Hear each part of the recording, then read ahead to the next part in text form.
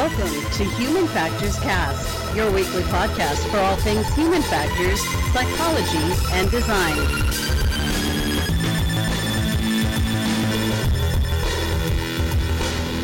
Hey, it's episode 177. Today is August 20th, 2020, and this is Human Factors Cast. I'm your host, Nick Rome, and Mr. Blake Arnsdorf is out this week, but I am joined today again by Erin Ritchie. Hello, welcome back to the show. Hey, Nick. Thanks for having me. I had so much fun with you. I guess it was, 2 months ago? I think we had you on in July. Is that right? Time is not real anymore. June? I don't know. It was sometime recently. We had so much fun. I wanted to have you back on the show, fill in for Blake while he is out. We got some great news stories to talk about this week, and actually, we're going to be talking about working from home, this remote work, and kind of how it's impacting us in terms of productivity, happiness, all that stuff. But first, I got to talk about some programming notes here, and then we'll get into how you've been. But I do want to mention, last week, we did do these HFES President-elect candidate interviews. Those are in the hopper. Be sure to check those episodes out if you haven't already. Blake and I had a ton of fun talking to Chris Reed and Camille Paris. That election deadline for HFES 2020 is approaching. You want to make sure you vote by August 24th if you're a full member, and the link is included in those interview episodes. And so go check that out. And it should be emailed to you as well. So again, if you've never voted in one of these, take a listen, because those were incredibly informative for both Blake and myself to kind of peel back that curtain and see what's going on behind the scenes. Erin, I wanted to bring this one up because I wanted to kind of pick your brain and see if you saw any of these, if any of these things look good to you. HFES announced their annual meeting workshops just today, I think. And so those workshops include measuring situation awareness in individuals and teams, effectively conducting remote risk assessments, ergonomic certification, who, what, when, where, why, and how. The next one is unlocking the potential of inertial measurement units for human movement studies. Then there's another one called questionnaire design, how to ask the right questions of the right people at the right time to get the information you need. Behavioral data analytics of R, home office ergonomic design, and last but not least, root cause analysis of use errors and assessment of residual risk. Erin, have you taken a look at this list, and do any of these stand out to you as potential workshops that you'd want to attend? I mean, home office ergonomic design, I think it's something a lot of us can relate to right now. And then effectively conducting remote risk assessment. I'm really interested as we do more and more remote, user working group work, how we can continue to, as human factors engineers and human factors professionals, how we can continue to make sure our processes are, scientific and have that backing, because it's hard for our community not being in person. Yeah, I would second that. I think there's probably going to be a lot of attendance at those, and I'd be curious to see. I didn't look at too deep at the details, but I'd imagine that some of these might have limited attendance numbers, or not attendance numbers, like attendance caps, so that way there can still kind of be some level of interaction. I think those are really interesting. I think the one to me is, I guess what I would like to know more about is the questionnaire design. I know how to put together a really great questionnaire. I'm curious if there's any information in this workshop that I am not aware of, or techniques or anything like that. I think that I can geek out about questionnaires and surveys. I love that stuff. So that's one that's on my list for sure. And then the remote stuff is also things that I would bring up as well. But I just wanted to mention that the annual meeting workshops were announced. Take a look if you haven't already. HFES is going to be all digital this year, so check it out. All right, Erin, it's been like a month or something. I don't know. I think it was 170 was the episode that you were on, which would make this almost 2 months ago. So I want to know what's been going on with you since. I mean, we did mention on the show, or Blake mentioned on the show last week, that you have the Society of Women Engineers and there's this virtual open house. What's going on with all that? Yeah, so since we last talked, I was elected as recording secretary for the San Diego Executive Council of the Society of Women Engineers, and I'm really excited about it. It's a great group of women, and don't let the women word scare you. We're open to all genders, whatever you are, come as you are. We're happy to have you.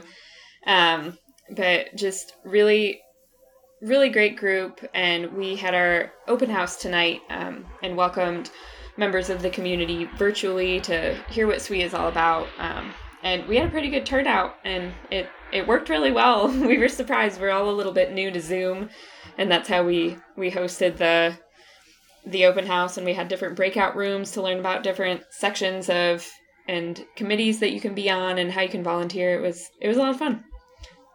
That's awesome. I'm curious, how did the Zoom breakout rooms work? Did you have like a list in a meeting invite that said like, this is this breakout room? Did you like label it breakout room 1 and Zoom link? And then like, hey, we're going to meet for this topic in breakout room 1. So like, how did that work? Our corresponding secretary has a little bit of a knack for human factors herself, though I'm not sure that that's her classical training.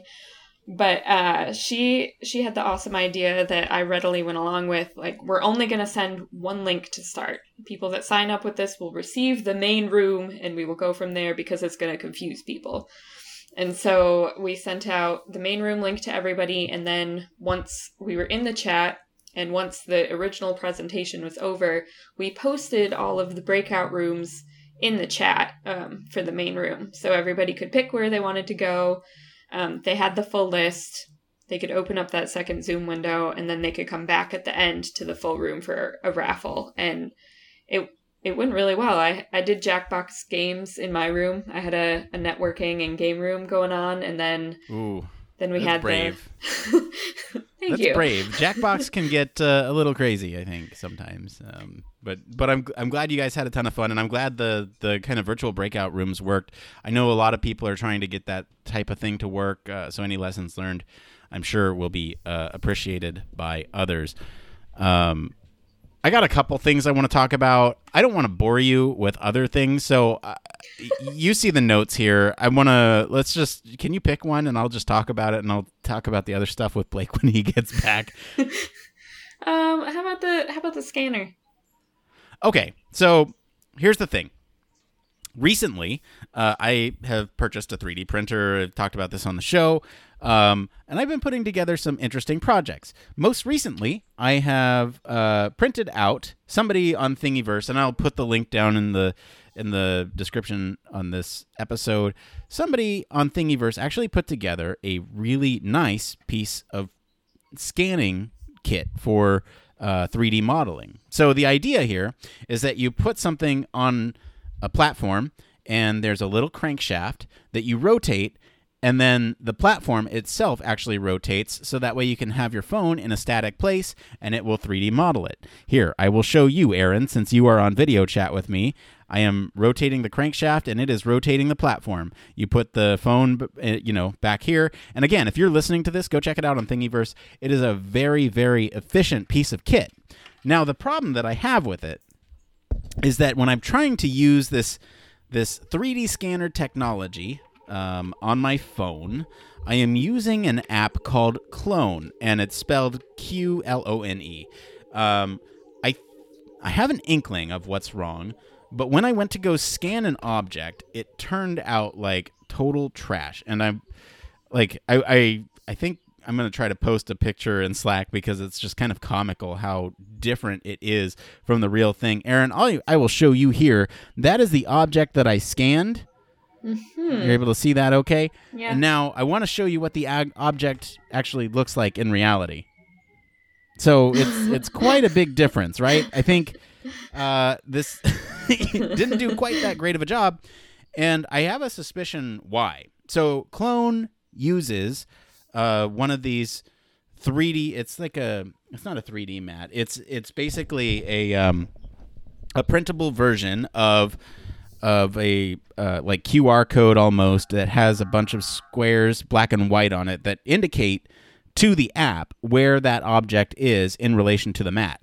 Now you can see on this that I've taped that mat to this 3D scanner object that I just talked about that I printed out, and everything works fine. The mat does not interfere. The problem is that I had to scale the mat down to fit it on the scanner, and I think the problem is with the scaling. So when I put something on, right, I mean, you could imagine like a full page scanner is a lot bigger than this one that has to fit on this tiny scanner.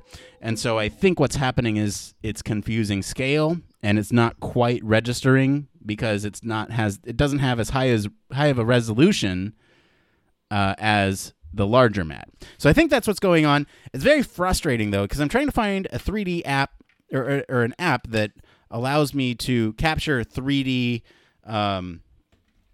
basically capture a 3D file of like smaller objects that I can put on this platform. And this one's not working for me. So that's that. I'm going to go ahead and leave it there. It's very frustrating when something doesn't work. When it sounds like it should work. Like, I thought the mat was the thing.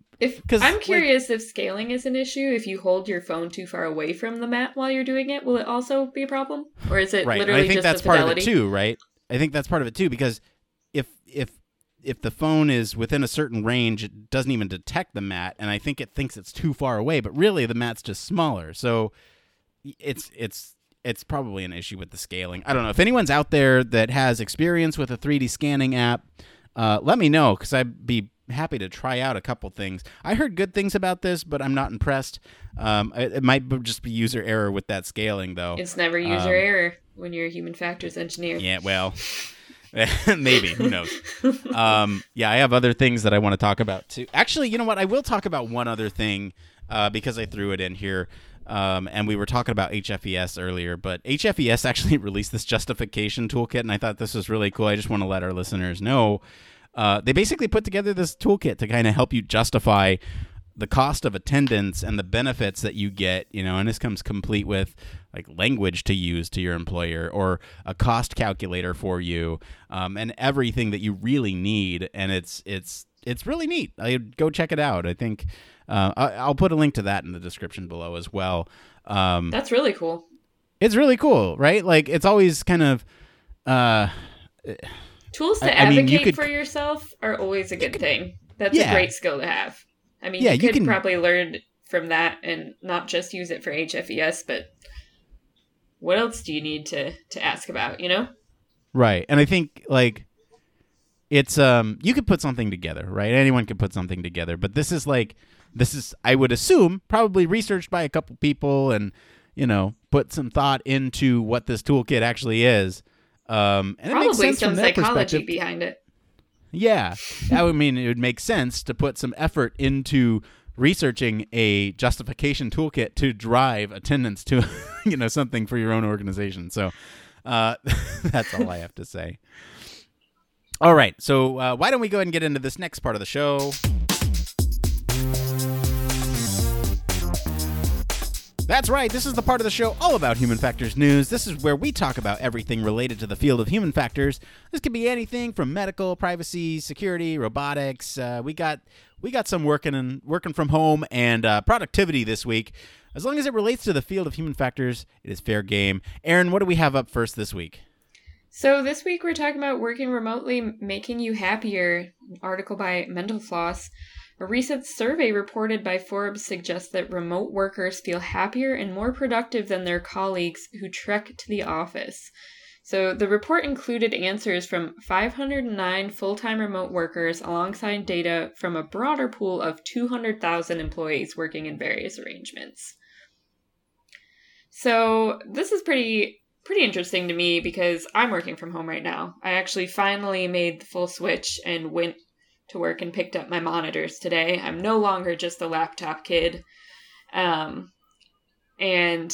I'm wondering how this will impact the future of companies and workers and everything else. It seems kind of like a win-win if workers are happier and a company can potentially save money by not having to pay for office space. Like, is this the future of the world? Do we need to start spreading awareness on how to make your desk ergonomic? I think it absolutely is, mostly. Obviously there's some jobs that require being there in person, but I think for a lot of it, like, at least from my experience. So, to recap for anyone who may not have been listening over the last couple months, I don't even know if I even announced it on the show, but I actually changed jobs back in February, and it was a full remote gig. And that was part of the appeal to me, right? This was February, right before COVID went down. Or, right before, at least in the U.S., is where we started taking it seriously and then didn't take it so seriously after that. So it's right around that time, right? And so, I feel like I had kind of a 2-week head start on working from home versus everybody else. I have a 3-monitor setup, and I feel like my productivity has shot up incredibly from like working from home. And in terms of the happiness, I can totally attest to that, because, I have a young son, and to be able to jump off a meeting, go and, hug and kiss my son for, a couple minutes before my next thing, instead of a break where maybe I'd go to the bathroom or something. I still do that here, but like, I can hug and kiss my son on the way, and it's amazing. And, like if my wife needs to, do something around the house, I can hold him while I'm on a meeting and I'm still listening. It's incredible. And I know some people don't work that way, and there are some things that work for some people, and there are some things that work for other people. And I understand that. And some people really like being in the office, and that's fine if that's how you work better. There's a little bit more of a separation for those type of people, right? It's like, I'm leaving the house to go to the office, and I do work at the office, and I don't bring that home, and that's fine. For me, I have a little nook that I go to for work, and I can't kind of keep it out of the way. And, I don't really do much else there. I podcast here, but I feel like that's almost work related. It's professional development. It's all related to my work. And, I do other things here too. It's a workspace though. And so I'm always basically doing work at the station. I think it's, just for me, working from home has, dramatically increased my productivity, because I don't have to, even though there's more meetings, I feel like I get more done, and the happiness is just there. You're not alone. According to the survey, 91% of workers felt they were able to get more work done remotely than they would working in an office. And that's an incredible percentage. I would have to agree. I think there is something to the Nook though. I've heard that from a lot of my coworkers. They found a spot, and it got easier as they found a spot. You go there, you can step away from it, get in a different mindset, where I've been kind of couch surfing the last couple months, and it's like, am I going to be more productive in the recliner today or on the sofa? Right. I'm digging this new little desk spot, but I think so too. Like, you can eat actual food. You can cook in your own kitchen during the day. Prep some nice healthy stuff instead of trying to pack and eat a cold lunch, or pack something you can heat up. And I can take a break, and like, I don't have kids, but I have dogs, and I love being around them. You can hug and kiss your dog. Yeah. On your break. Yeah. Yeah. It's amazing. Or even have your dog be your coworker and just kind of sit next to you while you're working. It's awesome. Yeah. My cat comes and sits on my lap sometimes while I work. I will say the health benefits too. Like, I was telling you before the show, like, I have started eating incredibly healthy since working from home, and I would consider myself healthier where I am now than where I was in February by a long shot. I don't want to give any specific numbers, but I'm definitely on the right trajectory. And that, yeah, you're right. Like, being able to step away and just cook something really quick and have an ear out for like any messages that might happen. So you still have that awareness of what's going on. You can just cook something, and then you don't have to worry about the packing. You don't have to worry about the commuting in the morning. I would be lying if I said there weren't some days where I just rolled out of bed and into a meeting, and that's okay. Like, oh yeah, and especially when you are in Southern California, like the two of us, a commute is awful. A commute is a lifestyle. When you live in the Midwest, which is where I hail from, you can go across town to work, and it's 15 minutes. It's not a big deal. There's parking everywhere. but here Right. when you're driving an hour and a half every morning to get what would be 15 minutes in the Midwest, it takes a chunk, and that's like, 5 hours of my life, 3 to 5 hours of my life back a day that I can spend with my family or take the dogs for a walk or Yeah. like, You brought up a point. Some people might not know this, but in California, we measure distance to places in time. And it often is like, it could take, 20 minutes to an hour, and the time can range drastically based on time of day. Other parts of the United States, they say miles, and everyone kind of has a sense of how long it takes. But here, we measure things in time. It's kind of crazy that we do it that way. and what time of day. Yeah, exactly. There's conditional statements around everything. I really like this article here from Mental Floss. I think, they have some additional research on here that, suggests that, Harvard Business Review actually found that remote workers took less breaks and sick days and were more productive by the minute. I will attest to that too. I've not taken a sick day or a vacation day since I've been working from home. It's like, it's a little different right now with COVID, but it's like, where am I going to go? So why do I need to? I can sit here and do it. And, I think just in the long run, I would love to live somewhere not as congested as California. I would love to live potentially, in a place with with weather and seasons and that type of thing, right? Where I don't have to battle traffic everywhere I go, where housing is not incredibly expensive. And I think a lot of people do. A lot of people in cities think that way as well. And, as long as you have good internet, you can live anywhere and still do your job. And I think that's another really appealing thing for people working from home. Unless you have like some percentage where you have to be on site, even then, if the percentage is like maybe 1 month out of the year, you just travel. Yeah.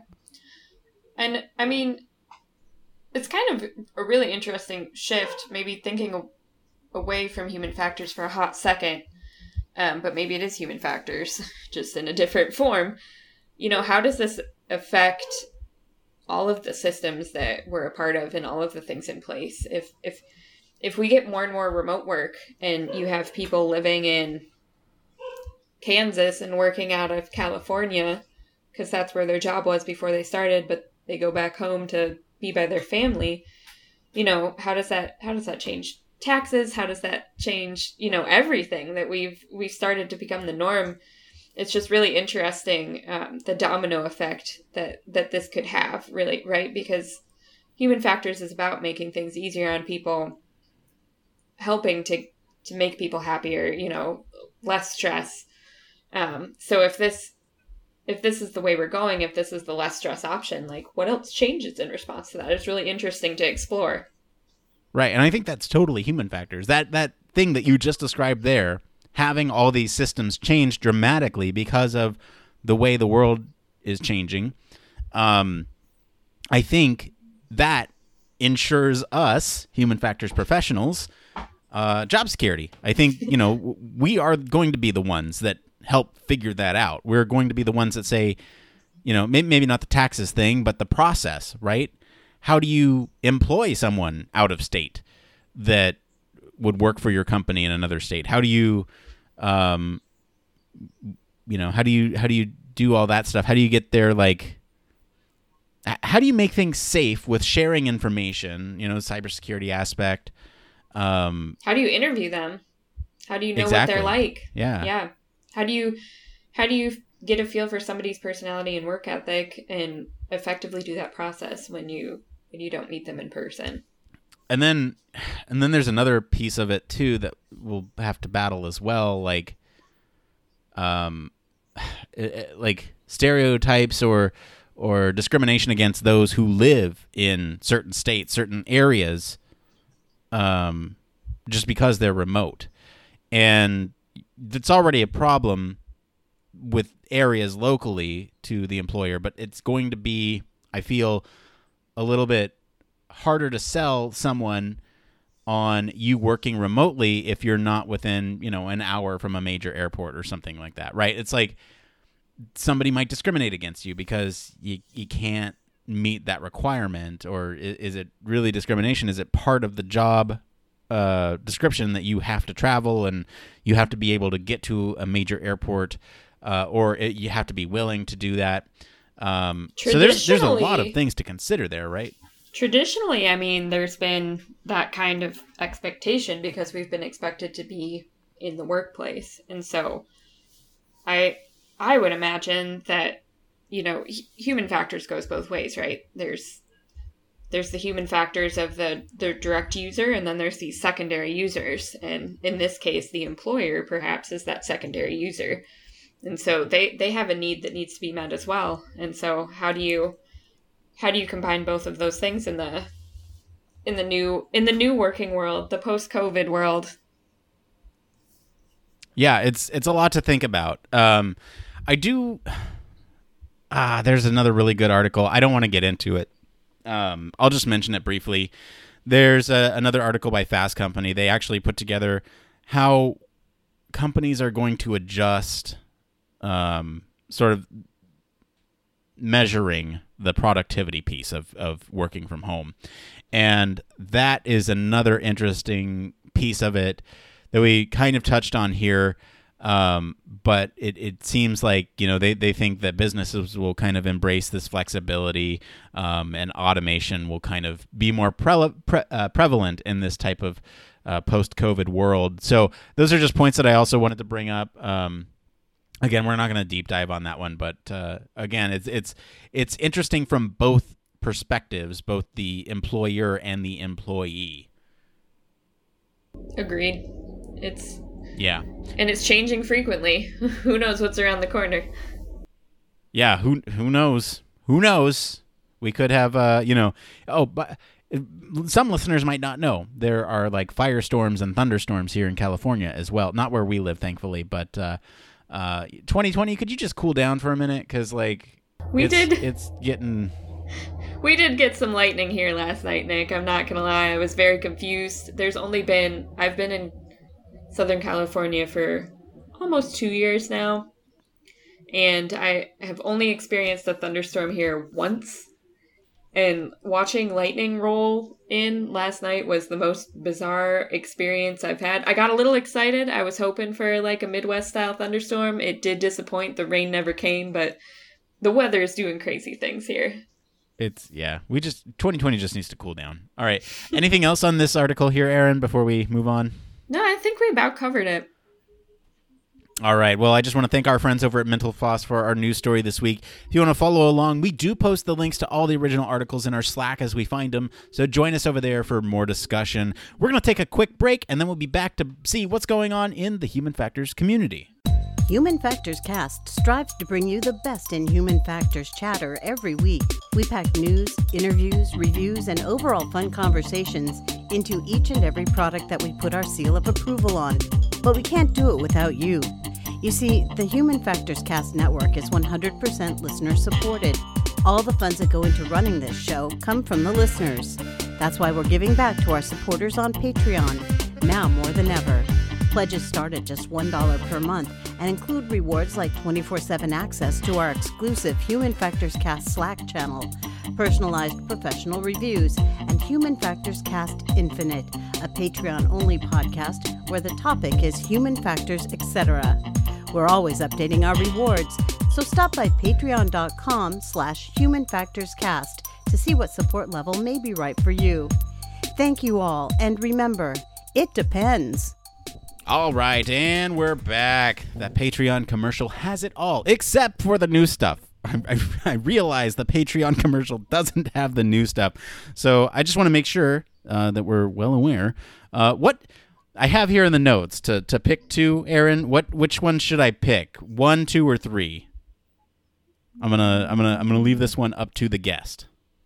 2. You're gonna pick 2. Okay. We're just gonna go with 2. Human Factors Minute. That's a plug. We do this weekly show that's a minute long for all of our Patreon subscribers. and it basically is a condensed down quick lesson on a topic from Human Factors that you might find interesting.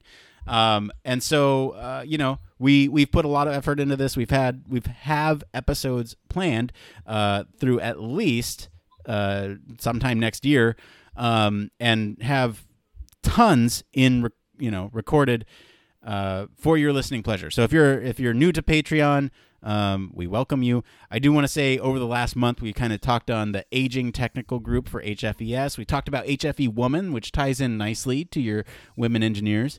We also talked about meta-analysis and Human Factors applications of surveys and questionnaires. So it's a ton of fun.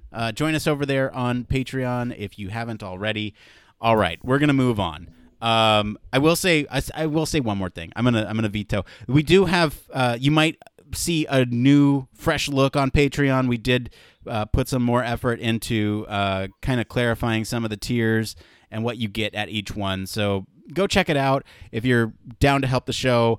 It really helps us out, support some of the costs that it requires us for hosting the podcast and doing these weekly shows. Everything that you do comes right back into it. It's a way to financially support the show. If you can't do that, then there's always other ways, like letting other people know about the show. That helps too, or leaving a review so others can find the show. All right, enough of me rambling about Patreon. We're going to get into this next part of the show we like to call... It came from... That's right. It came from, a lot of places this week. We usually get our things from Reddit, but we got two sources this week. We got Slack and Reddit. This is part of the show where we search all over the community to talk about stuff that has captured the attention of others. So we got one from our own Slack community this week. Daniel Sullivan was nice enough to post a breakdown of the UX of LEGO UIs, and we thought it was too fun to kind of pass up. This is more of a article, I guess, if you will, but it's not really news. It's just kind of fun to look at the user experience of all these Lego pieces, and it kind of breaks them down by how organized they are, how much screen is on it, as well as some of the inputs and displays that are actually on these things. They even go into sort of the organization of the controls and displays. And so, Aaron, did you have a chance to look at this? What do you think? Yeah, I was really interested so they have these two key questions that they use to break down the problem. They asked, how can we differentiate between the function of different inputs, and how can we organize the many inputs and outputs so that we understand how they relate to each other? So these two questions kind of came out of this activity, and also seems to be used to organize them. And as someone who is a human factors professional and is into designing interfaces myself, I was like, maybe I should add these questions to my to my repertoire of what I'm considering. Yeah, it's a fun look at Legos. I don't want to get too deep into it. No super deep discussion on this one. But yeah, it's a ton of fun, and they actually compare it to some real life examples, like the B-17 aircraft and some of the Ford Lincoln parking assist engine stop button stuff. So they got some actual real life examples in there and compare the controls. They even talk about like size coding, shape coding, color coding, texture, position, and operation coding, which I thought it was kind of cool to see kind of the differences in Lego displays. And I strongly suspect that the people that actually made the initial Lego were just kind of slapping things on there that emulate a real life interface, and so it kind of translates well. I gotta ask you one more question, Aaron. Of the interfaces that you see on this page, which one is your favorite? Like, which one's your favorite Lego interface, and why? Ooh. To be honest, I like the 3-panel one in the organized no screen column. The 3-panel one in the organized no screen file. If you're following along, I'm sure you'll know what it is. let's see here. What's the 3 panel? Oh, at the very top there. I see what you're saying. Yeah, that one is kind of longer. It's kind of like old school meets new school, because we're headed into this world where we're understanding, how do we react to multiple screens? Do we need less? Do we need more? But it's a multiple interface without the screen. So it's kind of an interesting use case. So my favorite one is it's like a gray, and it's clearly a cockpit interface where you have the radio on the left, you have indicators across the top, you have the altimeter, oh shoot, I'm gonna get reamed by some of our aviation folks, but the one that tells you how close you are to the horizon in terms of orientation, and I don't know what that's called. I'm gonna get it. Write your hate mail to Human Factors Cast at show. Anyway, and then it's got some panels on the right, but that's my favorite because I actually had that Lego as a kid, and that was my favorite piece of UI to put on any of my like Lego ships that I built. That was my favorite one. So a long-rooted history here in Human Factors. Speaking of Legos as a kid, I also played with Legos as a kid, and I came across this cool blurb on LinkedIn the other day. There's a letter that Lego included, I guess, with their product back in the 70s that talks about how, you can build and create and do what you want with Legos. SWE actually, Society of Women Engineers, actually recently reshared it, so you can see it on their LinkedIn page if you can't find mine.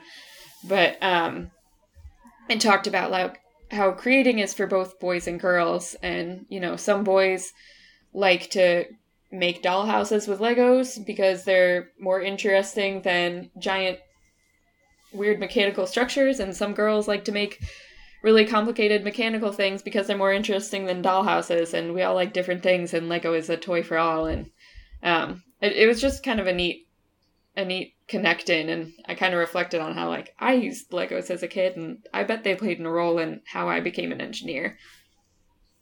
Yeah, I really love that. I love how Legos can be for anyone.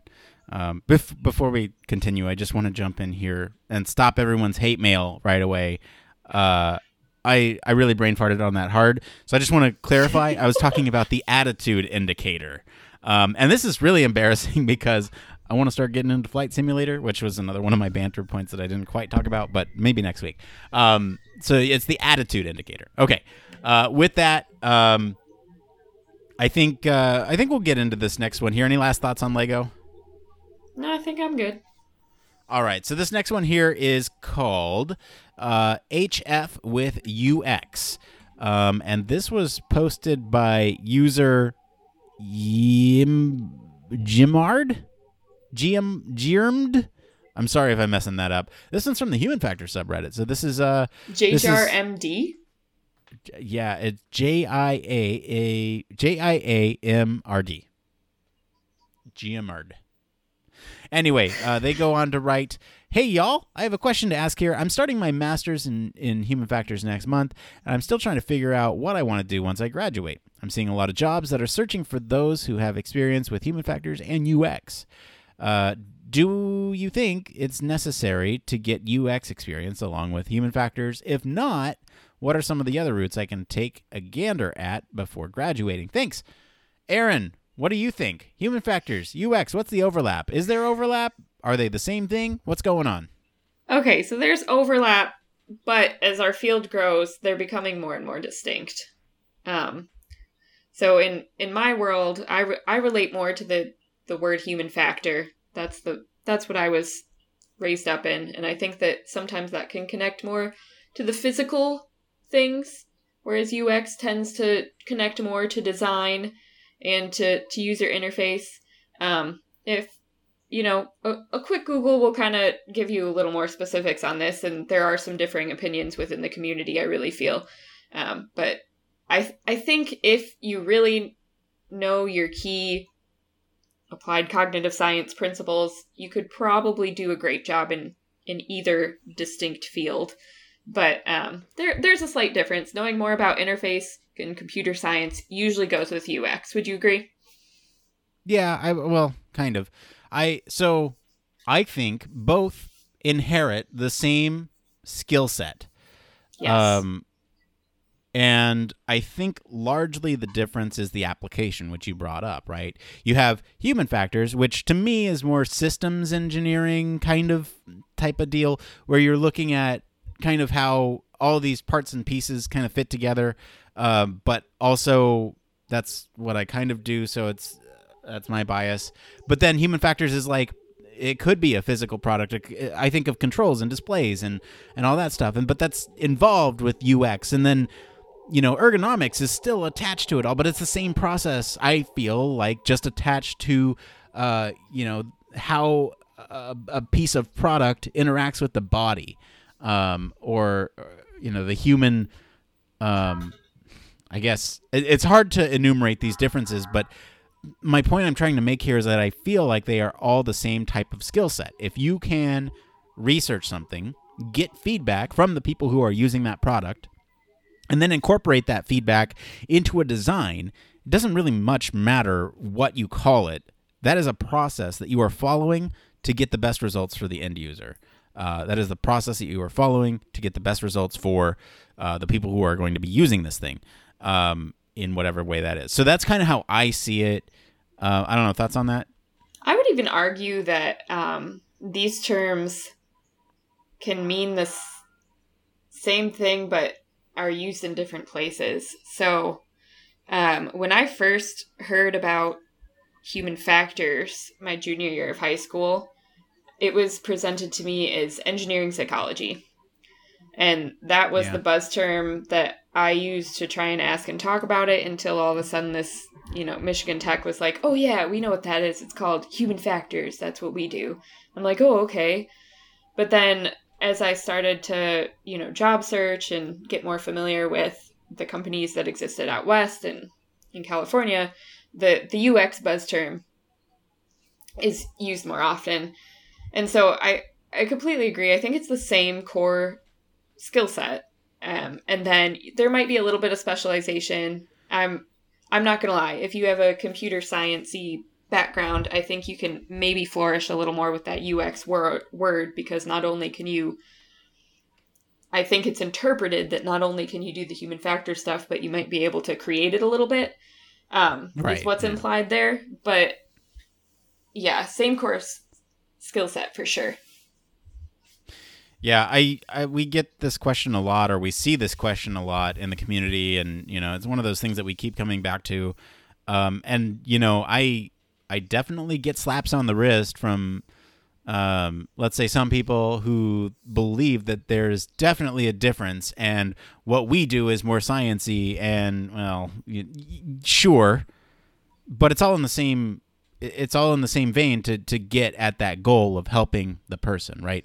And it depends on how you identify. And I don't know. To me, I have always felt like doing this type of work, doing something to make a product better for somebody who's going to use that, has always been an inclusive field, right?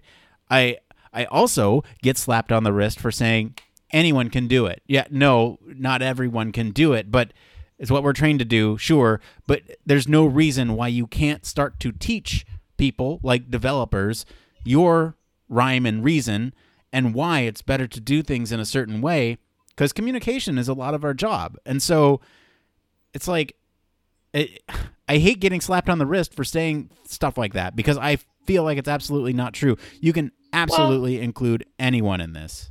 I would agree, but I think that maybe the slap on the wrist comes from a job security point of view. Like we did go through a lot of more training than that developer will get from learning from us, sure. Which, I could see the argument there, but I do think there's nothing wrong with continuing to educate those that we frequently work with in those other fields, because that's only going to have a better result.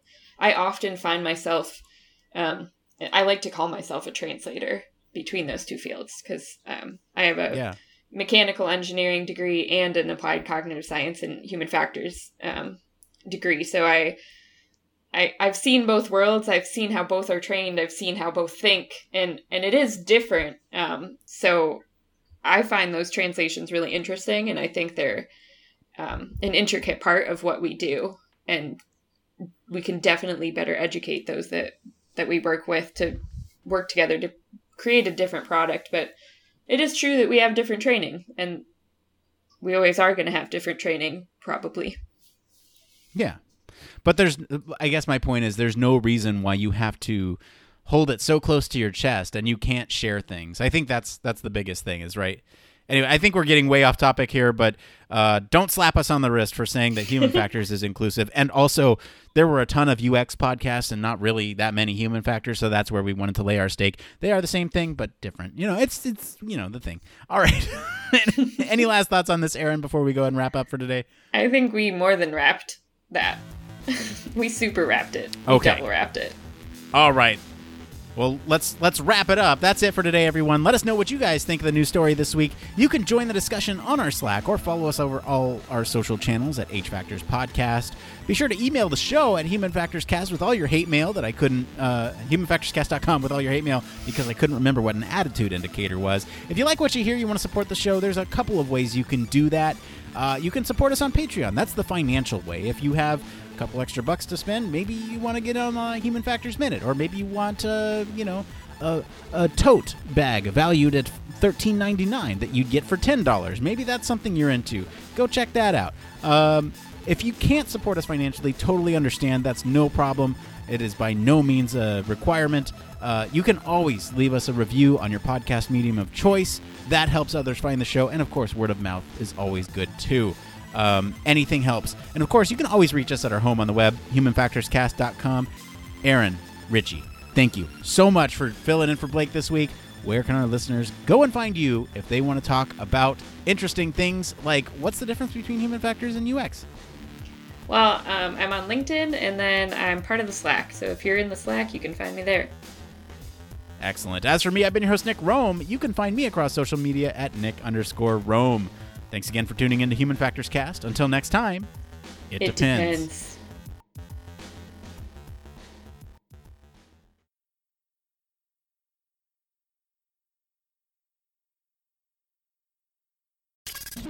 Spacecraft, railway locomotives, nuclear submarines, healthcare, jet aircraft, these are all examples of highly technical systems and organisations, and all have one particular thing in common.